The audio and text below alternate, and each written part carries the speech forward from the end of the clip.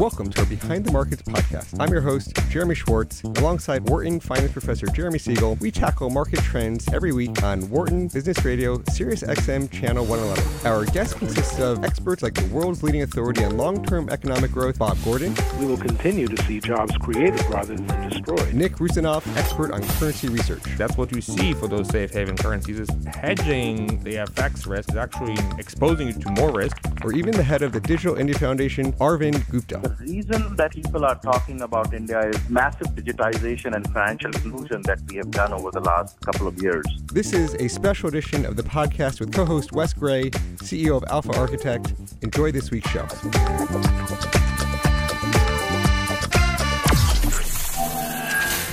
Welcome to Behind the Markets here on Business Radio, powered by the Wharton School. I'm Jeremy Schwartz, Director of Research at WisdomTree and ETF sponsor. My co-host is Wharton Finance Professor Jeremy Siegel, author of Stocks for Long Run and the Future for Investors. Also today we have a special co-host, Wes Gray, CEO of Alpha Architect, in the studio with us. Please note, I'm registered representative of Foresight Fund Services. Professor Siegel is a senior advisor to WisdomTree. Discussion is not tied to offers of investment products, and the views of our guests are their own and not those of WisdomTree's affiliates. We have a special guest in the studio today, Annie Duke, author of a great new book, Thinking in Bets. Annie, welcome to our studio today. Well, thanks for having me. We're looking forward to digging into Annie's research, her book, her thoughts on thinking in bets and why most decisions are bets and can be thought about that. We're going to talk to Annie for the full hour. Professor Siegel, while we have you for some market commentary, any thoughts on just the week we've had, sort of a slow week in terms of news, but what any thoughts on where we are? Well, I said this was a healthy correction. We had too many bandwagon people that were riding the trend and they got slapped. And I think we're settling down. I think we're going to settle down to around 2,700 on the S&P for a little while as we see how high interest rates will go. Now,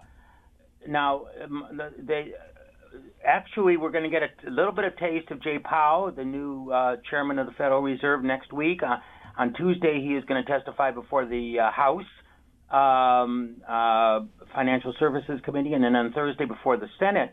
Of course, that will be a prelude to March 21st, which is a very, very important Fed meeting. First one of Jay Powell, first news conference for Jay Powell, a new set of dots, the dot plot, the new Fed funds projections.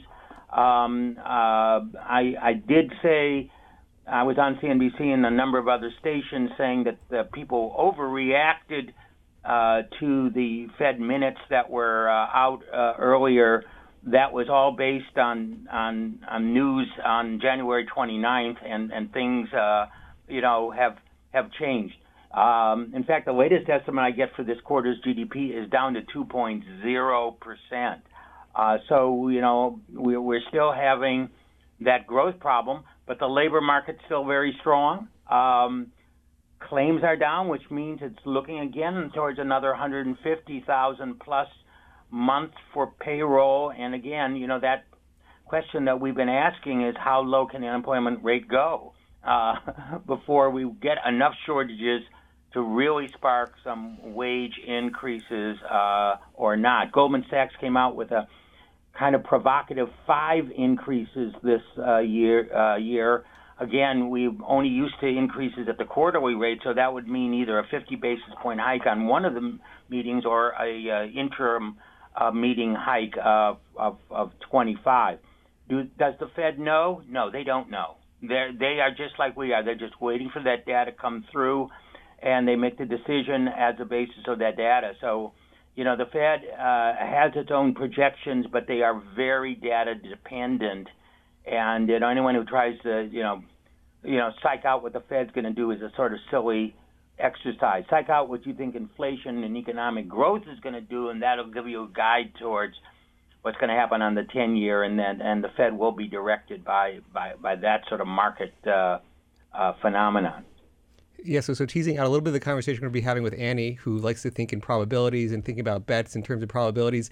I know you're looking at the Fed, just talking about the Fed, the market seems to be pricing in less than three rate hikes this year. If you were to put a probability for yourself on how you think the Fed, you're saying they don't know, but yeah. for where you think the market is today, how you're judging the probabilities, any sense there on the rate hikes? Well, it's if we take a look at the January 2000 Fed funds, it's 213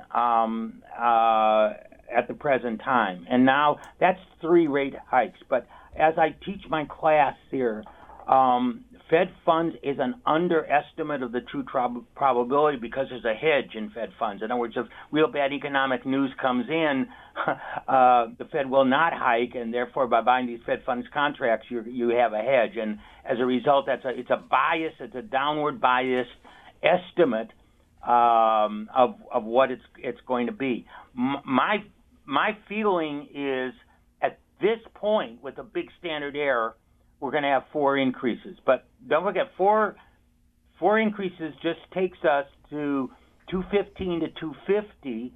And if by then we're going to have the 10-year above 3, we're still 100 basis points positive slope on the term structure. I wouldn't get nervous about inversion. I see no signs that the expansion is ending or the Fed needs to fear about inverting the curve. So that's an early, but I'll be looking at the data, and the Fed will too. I mean, we're going to look at commodity prices, you can look at oil prices, you can look at the dollar. These are all market signals for whether the Fed is going too fast or not. So, people say, is the Fed going to make a classic mistake? And I'm going to say the Fed looks at the market as much as everyone else, and they will slow down. I mean, take a look at what happened. We know at the beginning of 2016 when we had a crash of oil, crash of commodities, people were talking about 2, 3, 4 increases, and they only did 1 or 2 because they realized that they maybe overdone it a little bit early. So they look at the market, and they will be looking at the market through 2018, and that's a dynamic process by which they determine how many increases there's going to be. The bottom line is the same. We're going to have great earnings that are challenged by higher rates, and as a result, the market is going to be up and down with a modest gain, I think, by year end. Very good. One final question for you. I like to ask questions to you that I often get asked, and we as the market keeps going up over the last 6-7 years, rates have been so low that there's been no pressure, and I'm seeing some signs from people who are saying, well, maybe I should take this advantage to sort of reduce my equity exposure and get just the safer fixed income. Do you see that being a continued theme, that as rates keep moving up, the sort of older generations might, this gentleman was over 70 plus and saying, maybe I should just reduce my risk now that we've getting rates moving up? Well, first of all, when you get older, depending on your profile, you might want to get, reduce risk just from that. You also realize that the 10-year rate is right now 286, actually down from early morning, which is 292, but 286 is almost exactly 1 percentage point above the S&P 500 dividend yield. So, for most of the post-crisis period, we've had a dividend yield above that 10 years. So now we got a 10-year 100 basis points above that dividend yield. Now, I think it's still a no-brainer. You want to go with a dividend yield that's going up over time, inflation protected, et cetera, and so on. But yet, there's a lot of people who just take a look at those current rates. So that's what really, is the challenge there. The 10-year tips is 3/4 of basis points, 75 basis points, and the dividend yield on stocks is 3 times that, 2 to 3 times that level. So, I still think it's a no-brainer there on the stocks, but in terms of just outright earning income right away, that's what is in people's minds, that it becomes a little more challenging from being a no-brainer to I have to really think about, is that what I want to get income and gains over time? Well, very good. Thanks for joining us for the quick commentary, Professor. Thank you very much, and I'll see you next week. Very good. So I mentioned before, Wes Gray is joining us in the studio again as a co-host today. He invited Annie Duke, his friend, to the show. Annie, again, thanks for joining us. So you back here on Penn's campus, part of your, background was doing a psychology major or master's PhD here. How did you go from psychology to thinking about, becoming a professional poker player, had big success in that World Series circuit? Maybe talk a little bit about your starting point here at Penn and then going off to poker and then now to thinking about advising people on how to incorporate poker into their decision making? Yeah, so I mean, I think I'm a really good example of how luck can intervene in your life. So I was finishing up my PhD work at Penn. I was so far along, in fact, that I was going out for job talks. So that's really all the way along that you can get to. I was next door, actually, just across the way here. So I was going out for my job talks, and actually on the way to my first job talk, I had been struggling that year with some stomach issues, and ended up getting so sick that I landed in the hospital, and I was in the hospital for 2 weeks. So the way that the job market works in academics is it's seasonal. So if you miss a season, you really have to wait till the next season. And I obviously, it's not like I popped out of the hospital and was ready to go back out on the job market. I needed a little bit of time off in order to recover. So during that time, I wasn't teaching and I didn't have my fellowship. And so I needed money. And my brother, who had been playing for 10 years already, had been playing poker for 10 years and was quite successful at the game, suggested, well, why don't you play poker? Which sounds a little bit out of the blue, but he would bring me out to Las Vegas on vacations when I was in graduate school. And so I had watched him play, and, I'd heard him talk poker a lot. And, so I knew something about the game, and he offered to mentor me. And so in that year, I started playing poker really just to support myself. And the way that I sort of describe it, it's like, I sat down at the table and the heavens kind of opened up for me. I mean, it was really this really interesting, like super practical application of all the things that I was studying in cognitive psychology, where you really had to apply it in real time to this very, very complex problem. And so I did that in the meantime. In the meantime, ended up being 20 years. And I retired in 2012. So it was 92 to 2012 that I played. I declared myself pro in 94. So I never did go out on that job market. Maybe we'll get you back here at Penn one day. Well, I'm considering it. I'm sort of trying to decide what my next step is. So that's one of the things I'm considering is buttoning up that part of my life. We'll see. I don't know. Well, hey, you got published books, so I imagine your dissertation can't be too far behind, right? Done most of the work anyways. And what probability are you on that PhD program?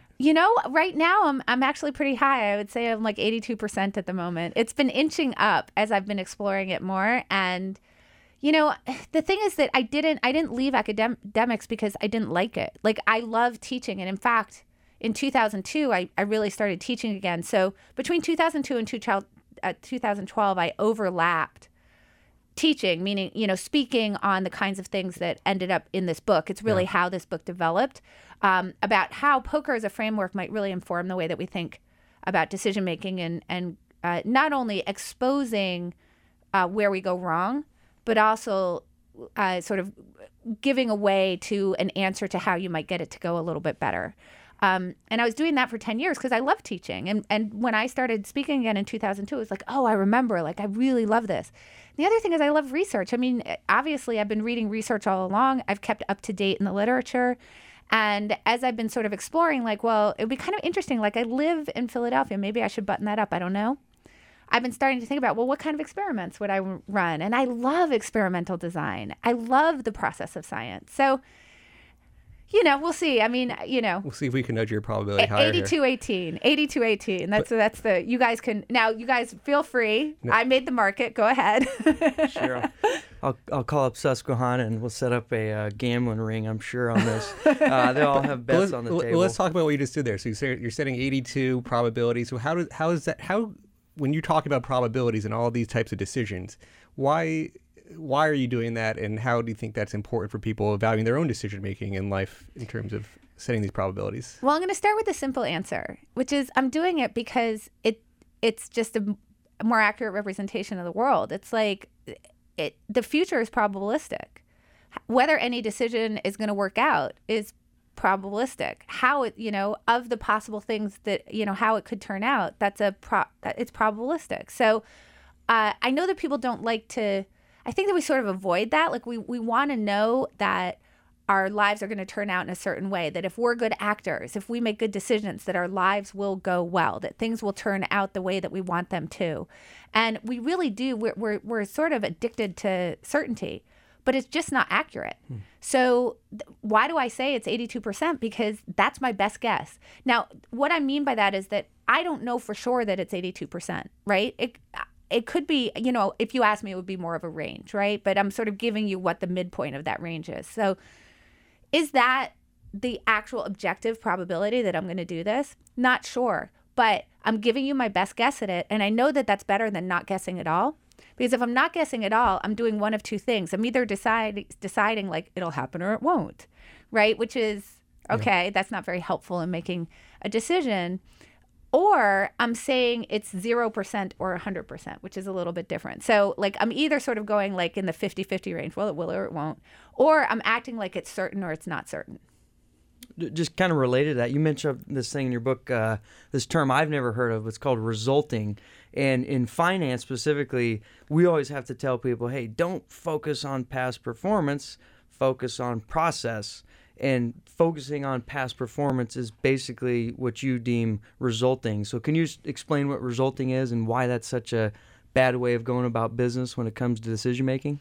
Yeah, so that actually gets to the second reason that I said 82%. So the first reason is it's just a better way to represent the world because it's the actual way that you should represent the world. But the second is that if you don't, then what happens is that you can fall prey to a whole bunch of bad things that happen after the future unfolds as it does. Because you haven't thought about it as probabilistic in nature in the first place. You think that it had to have happened that way and that either you should have been able to foresee it in some way, that the way that the future turns out could be right or wrong, right? So in other words, if I say to you, well, I think I'm going to maybe do this PhD, I'm at 82%, and then I don't do it, you can't come tell me that I was wrong because I wrapped into there that 18% of the time I wasn't going to do it, right? So the problem with resulting is very specific, which is that as we're trying to figure out from the basis of an outcome whether the decision process was good. So we're trying to work backwards from the outcome to the decision process. Well, you guys know based off of one result that it doesn't really tell you very much, right? We don't have 10,000 coin flips. I have one coin flip. So people aren't really satisfied with this idea of, well, it doesn't really tell you that much about the decision quality because that outcome was certainly wrapped up in the possible futures in that decision. And maybe it was good or bad. I'm not really sure. Can you give me more information? Instead, what they do is they act like those things are perfectly linked. And so they'll say, if it's a bad decision, if it's a bad outcome, rather, then I'm going to derive from that it was a bad decision process. If it's a good outcome, I'm going to derive from that it was a good decision process. So there's a very famous example, actually, that I opened my book up with that I think is a great way to explain resulting, which is just about poor Pete Carroll and the Seahawks. In 2015 against the Patriots on the Patriots 1 yard line. It's second down. They have one timeout. Pete Carroll calls a pass play instead of handing it off to Marshawn Lynch. Obviously, that works out very poorly in spectacular fashion on the biggest stage in football as Malcolm Butler intercepts the ball. And the headlines were brutal. I mean, what an example of resulting, I mean, it wasn't like, oh, was it a good decision or a bad decision? What were the mathematics behind that? Like, what was the formation? Like any of the questions that you might ask to try to figure out whether that was good or bad. It was literally just, it was intercepted. You're an idiot. And let's now have an argument about whether that was the worst call in Super Bowl history or in football history. Or the Eagles this year and crushing it with all the plays that we did this year. What I was going to say, what's interesting about that specific example is in this year's Super Bowl, they did that crazy pass to Brady and he missed it.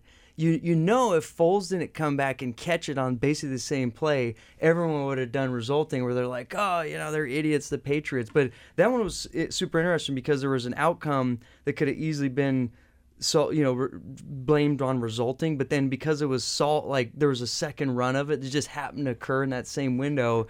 People haven't came out with the same hate and discontent against Carroll. have a prediction for you. Okay, let's hear it. That if you ask people whether the Brady call was a good one, they'll say no. And the Eagles was a great one.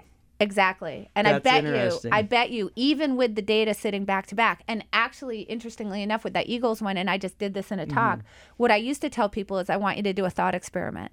Imagine the ball got caught in the end zone and the Seahawks won. What do you think the headlines would have looked like? So I used to ask people to do that. And of course, they'd say, he's a genius. He outsmarted Belichick. And I said, guess what? You don't need to do that anymore because Doug Peterson did it for us. Yeah. And people think he's a genius. People think he's a genius because it worked out because Nick Foles caught the ball. What if they had forgone the 3 points? And we can do the opposite thought experiment. They forgo the 3 points. They go for it. The play doesn't work out. Maybe he drops it. Maybe it gets intercepted and now the Patriots go up by 4 and they end up losing the game. What do you think people would have been saying about that play? Get rid of Peterson. Get rid of Peterson. And in Philly, by the way, it would have been really good, right? You know, it would have been cars turned over for a different reason. Yeah. So I think that those you see them in sports a lot, obviously, and investing a lot. And this resulting problem is really hard because, look, here's the problem that we have. We live in a noisy system, right? And you got to separate the signal from the noise. And if you don't do that, you're not going to learn. So we want to figure out, when are we supposed to alter the decision process and when are we supposed to not, right? What is the signal for saying, oh, we should go in and tweak, and when shouldn't we? And if we're resulters, look what happens. When there's a bad outcome, we're going in and changing these decisions that maybe shouldn't be changed. Maybe they should. Sometimes they might be mostly due to luck. Sometimes they could be because you made a bad decision. But just because the outcome turned out badly doesn't tell you that. So you use that and you go in and now everybody thinks that was a stupid play. And they think that this is not something that you're supposed to do. Or it works out and it was actually not a good call. And now people are saying, oh, we should repeat that decision. And now how are you supposed to become an expert at something? How are you supposed to take the experiences you have and actually improve so that you have better results in the future if you're resulting? It really mucks it up. Let me just reintroduce our guest here. We're talking with Annie Duke, author of a new book, Thinking in Bets. And you talk about the conversations and communications when you talk about probabilities and framing this 82-18 for your PhD. Talk about the benefits in communication styles when you're sort of in a work setting or life setting, what that does for you to talk about it in probabilistic terms. Yeah, well, I think that people confuse confidence and certainty. I think this is a really big problem. So they think for you to listen to me, like as a leader, for you to think I'm smart or impressive or well-informed, that I need to be expressing myself with absolute certainty. I know it's going to turn out this way. I'm going to present my case and I'm going to tell you why, and I'm going to be very convincing. I think that the problem with that is that if we understand that there's two sources of uncertainty in the way that things turn out. Source number one is luck. Can't do much about that.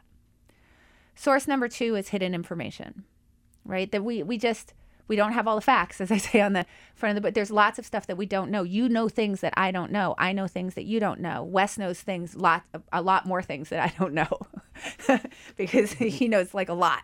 But so here's the issue is that our decisions are only going to be as good as the information that we're bringing into the decision, which is really a prediction about how we think the future is going to turn out, because any decision is moving us toward a particular set of futures. So it's really only as good as our beliefs. And our beliefs are only as good as how much information we have that's informing the belief, as well as the way that we process that information. So we should be looking for two things. One is new information. What kind of information can you share with me? And then also new perspectives on how to process that information, on how to think about it. Right? So I want to know the way that Wes is thinking about it. I want to know the way that you're thinking about it, even if we have the exact same information, because that's going to help us think about alternative hypotheses, fill in the gaps in our own knowledge, start to fill in our skill gaps, spot our biases in how we process information. So here's the problem. If I express things with certainty, why would I ever go look for another perspective? Why would I ever go find any new information I already know for sure? And that's going to really hurt us in the long run. It's going to feel really good in the short run, right? In the short run, it's like, look how smart I am. I'm so certain I know everything. But in the long run, it stops me from being information hungry. It stops me from being perspective hungry, from being hypothesis hungry. So if I train myself to express how sure I am, rather than, being certain, right? And when I say to you, oh, I'm 82%, or if I say to you, I'm 45%, I'm signaling to you sort of, for me, like how much unknown there is for me, how much I think I need to fill in, how much luck might be involved, right? And I need to do that in order to be a better decision maker.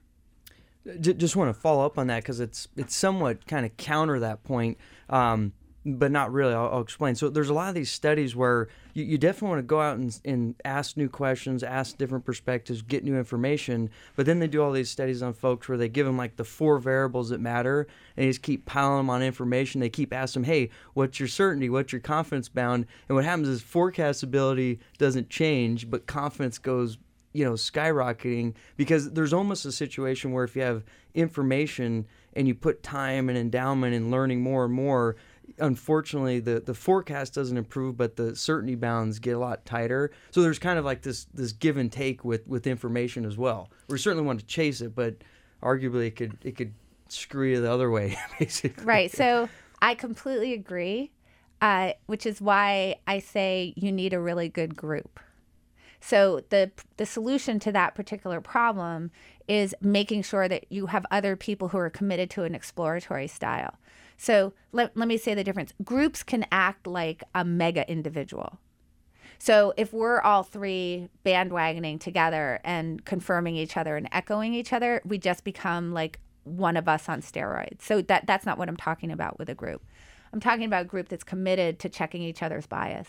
So what you're pointing out, and I think that this is part of the problem that we have, is that we think that if we kind of know about a bias and we're really smart, that this will somehow solve it, but it actually amplifies it, because we get better at saying, but I have all this information and I can cut this information, and so now my certainty has gone up and I know that I'm interpreting this correctly.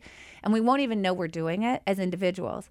But you see other people and you're like, they're so biased. Yeah. Right? I see other people, oh, that's completely biased. Their point, they're just, their world, they have a worldview, they have some sort of theory, like, they're just trend followers, and they're making sure that the data is supporting that they're trend followers, or they're fat tail guys, or they're, whatever it might be. You can see when they're reasoning toward the belief that they want really easily in other people. So use that to your advantage. Create a really good group that's committed to checking each other's biases, and then that problem goes away. And so this is work from Phil Tetlock, by the way, who shows this, that there's two different styles of thinking in a group. One is sort of mega individual style, and the other would be this more exploratory style. And once you get into the more exploratory thinking, and the group is committed to that, and they're going to hold each other accountable to that kind of thinking, you start to solve part of it. You really get a solution to that problem. Yeah. So you talk a lot about this truth-seeking behavior, and then how to, if you have a truth-seeking group, how when you're interacting with the people not inside the group, and the problems and challenges of, I've got a truth-seeking group, but then I got these other people who have to live in the real world who are not as truth-seeking. How do you balance that back and forth? Well, I think there's a couple things. One is to realize that not everybody has the same values that you do, and that people can serve different purposes in your life, right? So I have like people I work out with. If they're being really biased and talking about like their relationship history or something, I haven't made an agreement with them that we're going to truth seek about how much of that is because they're picking really bad partners, right? Like they're just going to talk to me about that, and that's not really why they're in my life, and that's not why I'm in their life. We're enjoying each other for different reasons. So there's different aspects that people are fulfilling in your life. So that's number one, is don't impose your values on everybody around you. I think that's really important. Number two is that if I am in that situation where like I'm with a workout buddy and they're talking about their relationship history that's been really crappy, and I'm suspecting that maybe part of it is because they're contributing to the crappiness, there are ways that you can get there without directly challenging them. So you can do one of the favorite ones that I have is this sort of yes and exercise, which comes from improv, which is not to disagree with a single thing they said, which I might do if we've agreed to check each other's bias. Like I might be like, come on, Jeremy, don't you think it's like accident like 10 times in a row you've been in a bad relationship? You think that has nothing to do with you? I'd be allowed to say that to you. It's all them. It's all them. I'd be allowed to say that to you because we have an agreement. But if we don't have an agreement, what I might want to say is, wow, that really sucks. That's really bad luck. What do you think, like in the future, do you think there's something you could do that would make it so that you'd be less likely to end up with a jerk? So notice I've done nothing to disagree with what your worldview is. I haven't challenged you in any way. I've just said, oh, well, how do you think you could fix it in the future? Which is yes and. And then what that does is it automatically, in order for you to solve that problem, what do you have to do? On your own, you have to go back and think about, well, all right, let me think about where I might have gone wrong in my other relationships, but I'm not the one who challenged you to do that. So there are ways to get people there who haven't consented to the exercise. And the reason why you want to sort of serve that softly is because you can imagine for most people, if I were just to say, oh, come on, like you really think you didn't have any part in that, that's actually going to create a backfire effect, right? Where you're probably going to entrench more, and we're probably not going to be friends anymore. We're gonna have to take a quick break, but we're gonna continue this conversation with Annie Duke right after the break. You're listening to Behind the Markets and Sirius XM 111. We'll be back after a short break. Welcome back to Behind the Markets here on Business Radio, powered by the Warren School. I'm your host, Jeremy Schwartz, alongside co-host Wes Gray, CEO of Alpha Architect, talking with Annie Duke, the author of Thinking in Bets, Making Smarter Decisions When You Don't Have All the Facts. And right before the break, we're talking about a phrase in terms of how you should discuss with people. You talk about yes and. The second part of that in your book, you talked about just using the word but, yes instead of but. Maybe you could talk about just that whole concept of why yes is so much more important. Yes and is much more important than the word but in communication style. Yeah, so in communication, when you say but, you're invalidating everything that came before it. So what you want to be careful about, and let me just say, there's no doubt during this conversation I'll say but. It's really, really hard to drop it from your vocabulary. The idea, and I say this throughout with all of these strategies, is if you can do it a little bit less, you're so much better off. So nothing is I'm not perfect. Even if you try to do this, you're not going to be close to perfect, but you'll do it less. You'll say and a little bit more. If you tell me something, I've been in all these bad relationships and it's just because they're all jerks. If I say, well, but don't you think? Notice that what that does is it's like, no, you're just wrong. Yeah. And what we're trying to do is, look, if we want people to change their beliefs, you have to put them in an open-minded state. If we circle back to one of the reasons why I might say something like I'm 82%, it's actually to ensure that I stay open-minded. Because if I'm 82%, I haven't put myself in a category of right or wrong. I've stayed away from that. I'm sitting in the middle so that if you offer me information that might might go against the 82%, right? Might say that, oh, you should be lowering, you should be calibrating down. Now I don't have to reverse from right to wrong. I have to reverse from like 82% to 67. So it keeps me in an open-minded state. Well, when you're talking to other people, you want them to be in an open-minded state as well. And but stops that because it invalidates what they said before, which is going to cause them to entrench. You've challenged their identity. You've said your beliefs are wrong. The thing that you've basically said to you, no, you're wrong. And you always want to avoid that. By saying yes and, you're saying, I agree. No argument there. So let's think about the future now. That all happened for exactly the reason you said. Let's think about the future and how we might make it better going forward. Yeah. Great thing to do with kids, by the way. Very good. I would definitely agree with that. I have 3 of them. You don't want your kids going on tilt or becoming emotional, the decision makers.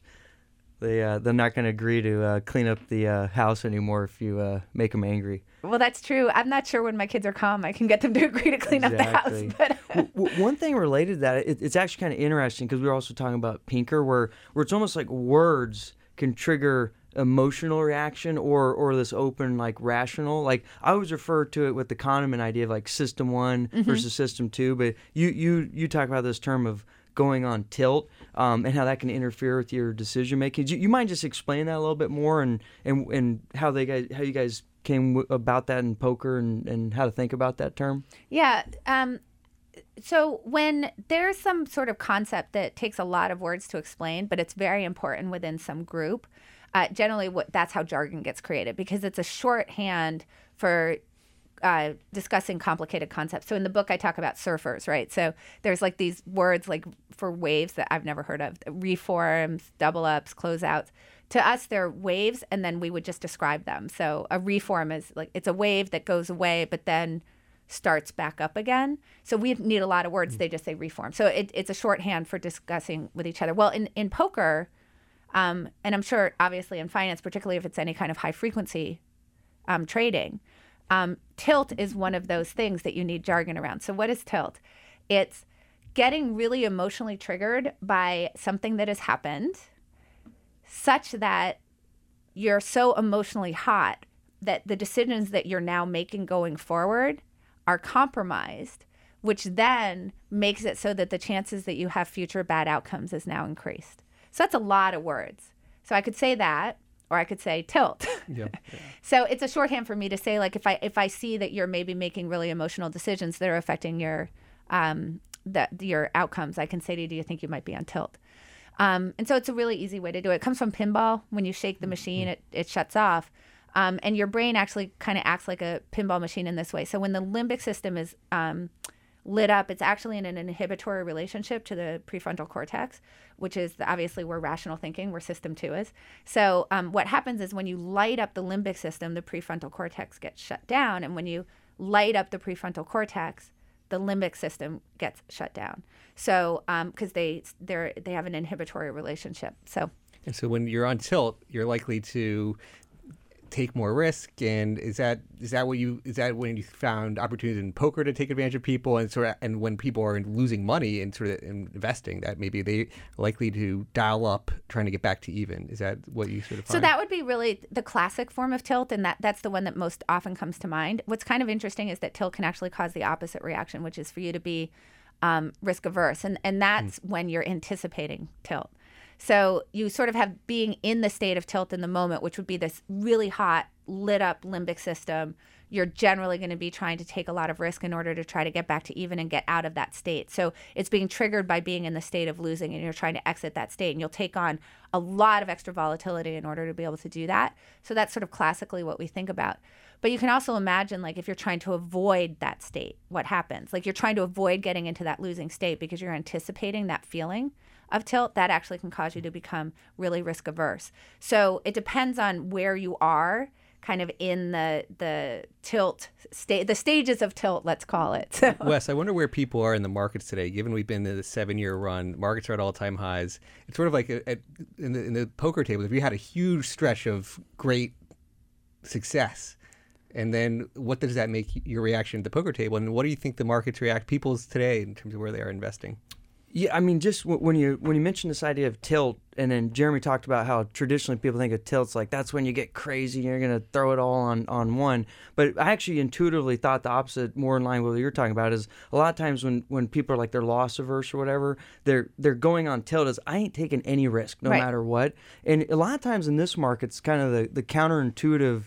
And this is also the counterintuition of momentum, is the markets keep going up, I keep missing it, and if I get in now, I'm going to have a huge loss. So if they're getting too emotional and they're on tilt in this situation, they may be under-risking themselves.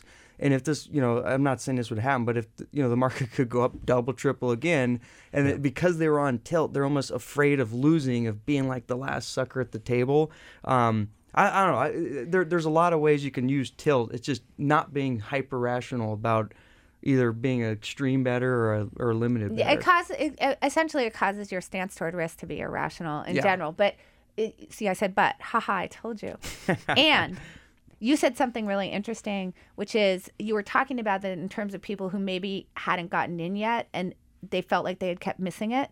So what's interesting is that regret, if you think of, you can have these big regret emotions around counterfactuals. So in general, we're actually really bad with counterfactuals. But this is a case where actually we can sort of imagine it pretty well, and it actually causes us to go on tilt. So I didn't invest and the market went up. Now you're on tilt. And so now all of a sudden you're taking this risk averse because you're like, but now I'll get in and then I'll be the sucker. So I'm going to avoid it because I feel so bad that I missed out on it in the first place. So we can have these these hypotheticals can actually cause us to go on tilt as well. And actually, I think one of the reasons why sometimes people will hold losing positions is because they're so worried about, what would happen if I cashed out and then the stock went up. So that idea, so it's like I'm already losing anyway. So if it goes down, big deal, because I'm already in L. Yeah. But if I sell it now, like I feel like I'm supposed to, and it goes up, then, oh my gosh, I'm going to be on such tilt. And so they'll actually hold it for that reason. I think, that's my hypothesis anyway. Yeah, there's a ton of research called, in our literature, it's called disposition effect, where basically the reason people hold losers is because the pain of having to sell that thing and then have that thing go ripping is just so terrible. And then same thing on your winners. Well, even though you should hold on to your winners because that's the rational bet based on the data, people sell them because they're like, if it keeps going up, I already banked my 100%, so it's not that big a deal. Yeah, so, it's like you're already a W. Yeah. So, okay, you might be a little bit more of a W, but you're already a W, and what you don't want to risk is having it go down while you hold it and cross over into the L. And if you're already an L, it doesn't really matter whether you're a little bit more of an L. What you're worried about is you could have been a W, but you sold it. Yeah. I think interestingly also on that side is that this idea of let's say you take a whole bunch of losses in a row and then you cash out. you'll get into this very risk averse state because you don't want to get back into the L category. On the W side, you've sold a lot of winners because you didn't want to risk it, but now you're making your new choice. I think you tend to overestimate your skill and you overestimate your EV because you won a lot in a row, and I think then you'll be too risky in your choices. So one follow-up here. I am so deathly afraid of tilt that everything we do with investing is done with a computer, period. Take the emotions right out of it. I don't even think about it. And that's just because I'm an extremist on this. But a lot of people, they do what I call quantamental or fundamental investing. And so if someone is going to go down this path where it's potential to have tilt, how would you recommend they minimize this or avoid it? I mean, this is like a major problem. How would you try to fix this? Well, there's two ways. One is through some really good time traveling, and then one is through creating pre-commitment contracts around your actions in the future. So a pre-commitment contract around an action in the future is just saying, I know that if certain conditions hold for me in the future, that I'm not going to be rational about my decision making. If I go to a bar and I'm drinking, I'm probably not going to be particularly rational about whether I should drive home. So I'm going to actually bind my hands, and I'm going to take a ride sharing service to the bar. You could also make a commitment, or I could use my group to make, hey, don't let me drive after I've had, 2 glasses of wine, and we're all just going to make that commitment with each other. So you can do that in this case too. You can anticipate what are the things in the future where I know that I might be tilting because of what's happening with my positions, and let me decide now when I'm in a rational state what I'm going to do then, right? So the market's going to go down 1,100. Let me imagine some sort of big drop, right? So I'm going to pre-commit as to what my actions are. Am I going to sell? Am I going to buy? What am I going to do in my reevaluation? So that does 2 really good things for you. By having thought about it in advance and created a contract, what that means is that in the moment when we're so deep down inside that moment and we're so on tilt, the fact that we might be about to break a contract actually essentially takes the zoom lens off for a second. It creates an interrupt to the decision where now you're like, okay, wait a minute. I made a contract around this. I'm going to have to break the contract. So now it causes you a stop and think moment. And it's the think part that's really important, because remember, your prefrontal cortex is inhibitory toward the emotional part of your brain, toward your limbic system. So once I've created the decision interrupt where I now have to think about whether I really want to break this contract, I'm thinking. And that's actually going to calm my emotions down. Plus, when I was in this rational state in advance, I've already kind of written down, I've decided, I've created a choice architecture, which now I have to follow. So all of that makes it so you're much less likely to have tilt influence your decisions.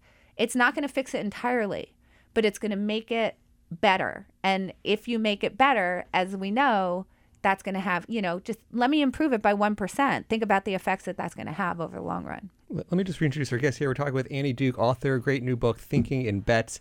And Annie, one of the things you talked about, Wes, this was so resonate with one of the conversations we had on the show before with Lou Zhang, who talked about the failure of papers to replicate and the replicating anomalies. He studied over 400 factors and said he found a lot of them failed to replicate. And you had an example in the book of sort of in the psychology literature, I think it was, of how somebody tried to use the betting markets to improve replication studies. Maybe talk about the betting markets and how that could be tied to scientific research. Yeah, so, obviously the title of the book is Thinking in Bets. So the argument that I'm making is all decisions are bets. And if we actually thought about it that way, that we would do better, because we would be thinking more clearly about 2 things. One is that the future is uncertain, which I think is really important and has a lot of good benefits. The other is that there's risk inherent in any decision that we make, that there's something at stake, that even if we're not sort of traditionally what we think about, like investing money in the market or in a blackjack hand or whatever it might be, where people understand that there's skin in the game there, that any decision that we make has skin in the game, because we could be investing, for example, our health or our happiness or our time or, anything like that. Like if I choose the healthy thing over the unhealthy thing, that there's risk involved in that in terms of how what my health futures look like, right? So I argue, okay, so let's make that explicit, and then we're actually going to make better decisions about how the future is going to turn out. So this is this really cool thing that happened. So obviously there's this big replication project happening where people are looking at studies and they're trying to, they're it's like a lot of studies. So they were looking at 100 studies that were being run for replication. And they asked people who were experts in the fields that the studies were run in to essentially peer review the study and predict, just based on peer review, whether the study would replicate. And what they found was that the people who were experts in the field, when they were just essentially being asked their opinion, were a little above 50% on predicting which studies would replicate or which wouldn't. Now, notice in that case, there is risk, right? Your reputation, but it's not explicit. It's just implicit that there's risk in the prediction that you're making. It doesn't feel like there's a lot of skin in that game. So what they did was they took these exact same scientists who had predicted this from peer review, and they gave them money, and they created a prediction market. So they just had them betting against each other. And all of a sudden, they were above 75%. So you can see what happens once you make it explicit that there's something in play here. And I think that it's a really good example of saying, like, look, once we acknowledge, when you said to me, why do you say 82%? Well, because that's how the world is. That's essentially what they did with these scientists. They reminded them that this is what the world is, that when you make these decisions about these things, and it could just be whether a study is going to replicate, that you're making a bet. So let me remind you of that, and all of a sudden they were more accurate. So how are companies using this decision-making, bet-making to improve their own decisions? Like, what are some examples? Do you have any examples you can talk to about companies trying to do this? So this is literature that's pretty well covered, and so people can just Google, for example. Google making a bet. No, actually, Google. Yeah. So Google is one of the companies that actually uses prediction markets. So there are companies that will actually create prediction markets around trying to figure out what strategies will work or what products will do well. And Google is one of them. So there are books written about this. I highly recommend people go and look at this literature because they'll see that prediction markets can actually really improve decision-making on the corporate level as well. So that speaks to a little bit of what you're trying to do with your career on these with the book and trying to advise companies and clients. Talk maybe what you're trying to do on the speaking tour and where you're going with your own career. Yeah, so in 2002, I think, as I mentioned, I started speaking, and it was actually completely by accident. There was a hedge fund called Parallax Fund that was run by a guy named Roger Lowe, and he was very good friends with a good friend of mine, Eric Seidel, who's a big character in this book. And Eric Seidel used to trade options, and so that's how they knew each other. And Roger said to Eric, hey, I'm doing a retreat with my traders. I'd really like you, Eric, to come and speak about, how poker might inform thinking about risk. And Eric, I think he A, was busy, and B, hates public speaking. So he said, I don't really want to do that, but you should have Annie do that because she should actually be a teacher. And so I got asked to do it. I mean, this was completely accidental. It's another place where luck intervened in my life in a really good way. So off I went to give the talk. I actually ended up not talking about risk when I talked about tilt. Oh, there you go. And it's so funny that's what because I think traders think about risk all the time. It's not what they want to hear about. They already know about risk, right? So I actually talked about tilt. So the first talk I ever gave was about tilt. And from that I started, so I got up and I gave a talk, and it was this, and again, it was like when I sat down at the poker table, it was like, oh my gosh, this is such a great problem. And when I got up and I gave that talk, I was like, oh my gosh, I love teaching. I forgot that I really love teaching. So I started getting actually referred from that one talk, and then started intentionally developing that as a business, and did that for 10 years before I retired in 2012, and then transitioned to doing that full time, which then resulted in this book. And so now that's really what I do. I go out, I give keynotes, I do a lot of speaking, corporate retreats, some deep dive consulting. And what I'm really, I would consider myself to have two main missions in life in these talks. One is to really try to get people to be comfortable with uncertainty. Like, I consider myself an uncertainty evangelist. Like, okay, let's all yay uncertainty, and let's wrap around it and just accept it and start really thinking about it in an intentional way that's going to make us all really much better decision makers, more open-minded, more compassionate, by the way. We aren't as judgmental when we embrace uncertainty. Like, all sorts of really wonderful, we become information hungry when we're uncertain. And then the other thing that I'm really trying to be an evangelist about is dissent, and the power of dissenting viewpoints and listening to other people in a way where you are disagreeing without being disagreeable, and really what that does, not just for your own life and how that improves your own decision making, but for your corporate culture and the success for your business, and then also the culture as a whole. Like, what kind of discourse are we seeing out there around dissent, and how do we get more comfortable with dissent? That brings up a question I actually have, because I agree with you completely. That makes a ton of sense, and this is kind of a dangerous question, but in general, like in finance, in my world, you give a talk and you look out there, it's 99% dudes. I'm sure in poker, 99% dudes, and almost mechanically, just the male gene, we're probably going to be in the same ballpark. So I'm just curious, like honestly, why do you think poker and finance are so male dominated? Like, do you got any hypotheses or ideas on that? And clearly we know why it may not. I'm actually just curious. Or any advice you might give to people listening in. I'm just really interested in trying to understand this myself. So I think that there are a couple of things. I think that, just from an evolutionary standpoint, stance toward risk is different. So when you get into these, worlds that involve a lot of risk, I think that it sort of attracts more men. But that being said, there's a lot of cultural reasons why women aren't in those worlds. One just has to do with what women are encouraged to do, I think, for sure. So there's definitely a huge interaction here. And the other is that those worlds can be unpleasant for women to be in. You're in this place that's, 97% men, and it can be kind of an unpleasant place.